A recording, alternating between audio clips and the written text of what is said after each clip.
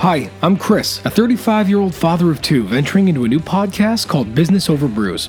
I'm a 12-year marketing storyteller who's focused on inbound, digital, content, and product marketing. Back in April, our lives came to a screeching halt. Literally on April Fool's Day, I was laid off from my new position due to COVID.